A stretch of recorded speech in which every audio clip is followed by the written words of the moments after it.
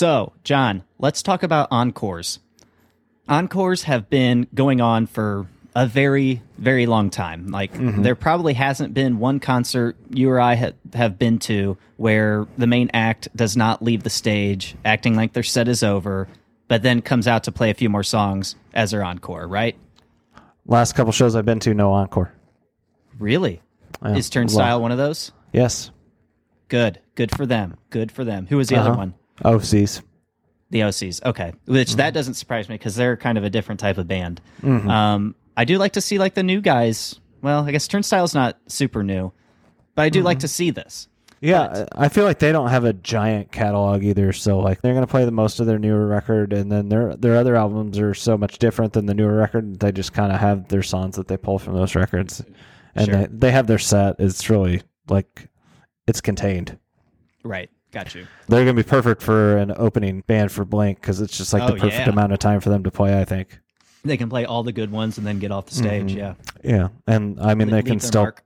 they can still play stuff off of Glow On, and they're going to be exposing new people to it too. So it's a good Exactly. opportunity for them. Yeah. And they care about their live show. Definitely very high energy. saw- Yeah. Yeah. I think they set that as a priority. I think I saw some article, right? But going back to encores, like encores have been going on for a very long time. And here's a little history lesson, but I guess encores actually date back to the 18th century. So obviously in the 1700s, there was not music on demand. So the only way to hear new music or your favorite song was to see it played live. So, well, back then, and this is like during operas and orchestra days when that type of music was popular, the audiences, their form of encores were of them yelling and demanding the artist play the song again and again and again until they had basically had enough, until they, had their fix. So a very different type of encore that we're used to today. So obviously it was a different time back then, but I remember as a kid what it was like to have to wait to hear, your favorite songs, since we didn't have on demand back then, but we had to wait, to hear them on the radio.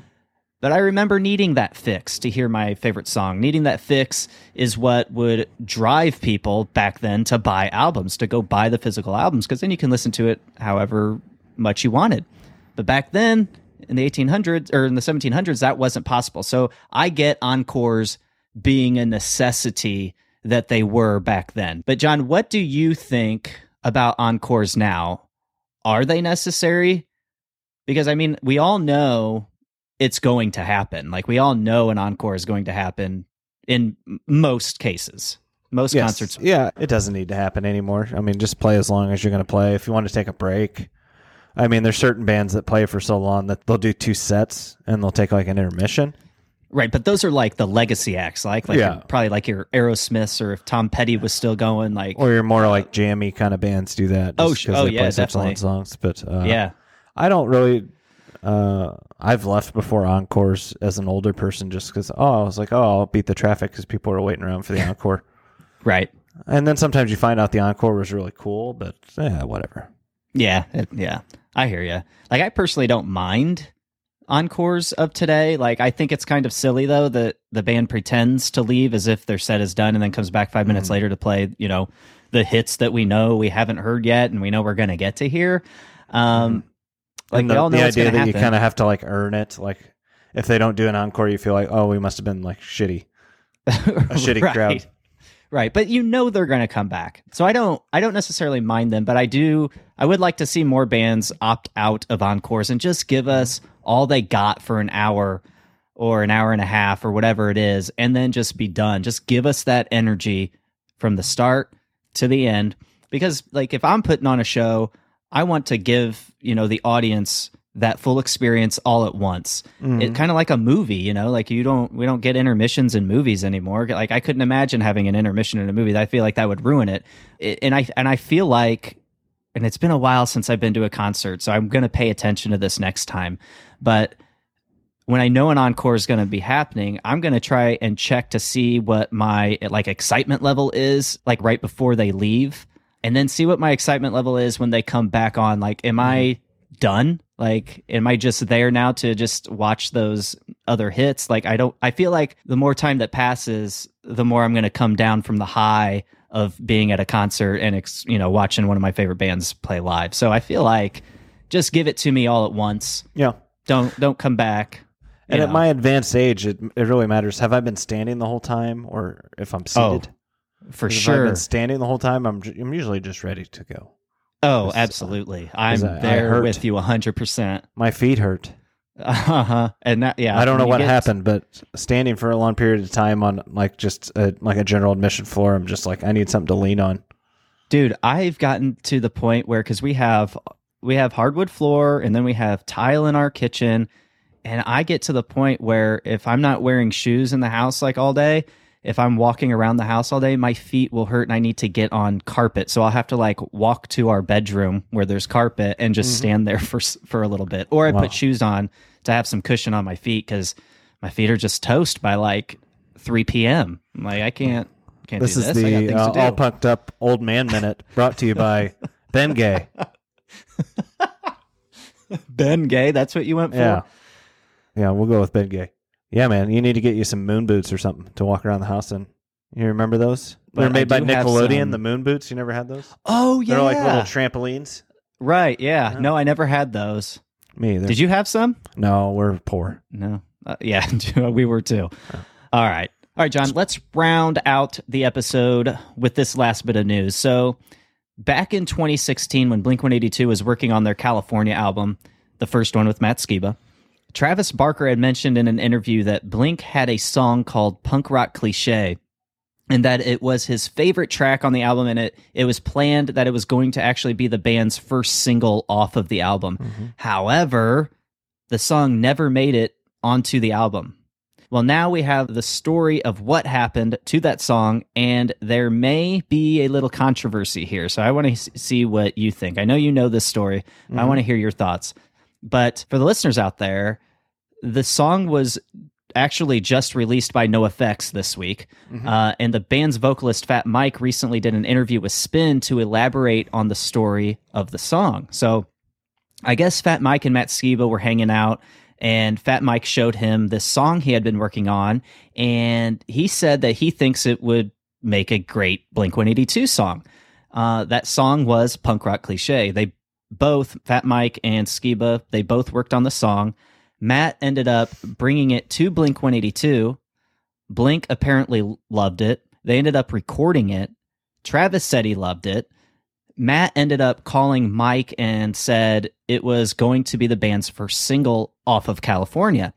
So Mike is stoked, and as it could end up being his first radio hit. And a few weeks go by, and Skiba calls Mike again. But this time, Matt Skiba says, dude, I don't know how to tell you this, but I told the band you wrote the song and they dropped it off the album completely. Fat Mike said in the interview that I was really bummed because I thought it was going to be my first radio hit. I didn't really understand at the time, but I thought about it and I figured, well, they just kicked Tom out of the band, so if anyone got word that I wrote it, I could see how someone saying, oh, you had to get Fat Mike to write a song for you would be something they didn't want to come out. Yeah, for sure. He goes on to say, but it was just weird because Travis and I used to text and talk pretty regularly. He played on one of my albums. We weren't close, but we were friends. And he just never spoke to me again after that. At first, it really bummed me out because I got my hopes up and I really liked the song. So a little drama around this song, but I think Fat Mike may be right in his thinking here. Maybe Blink didn't want fans to catch wind that Fat Mike wrote or ghost wrote one of their songs and then start thinking that they needed outside help for creativity now that Tom's gone and that sort of thing. So that to me makes the most sense, but I feel like maybe some better communication could have been had here. But John, what do you think of this? I find it odd that it wasn't communicated right away that Matt brought the song and was like, oh, I wrote it with Fat Mike or whatever. You think that would have been the first thing he said. Right. Just, because if they did release it as a single, that would affect financially, It would have an effect on the record or the single. So absolutely. But I mean, I can understand the reasoning for not wanting to do it right away, especially it's your first album with a new member, a new lineup for the band. You don't want to start off releasing a co-wrote song that right, was somebody that from may a different seem band. unoriginal or something like that. A band that everybody knows too. So yeah, I do want to say too, like, this is only Fat Mike's side of the story, so maybe there's more to it. But I mean, I do think could be correct in his thinking based on what we know and what he's saying. But there's also a lot to gain by bringing up blink-182 right now.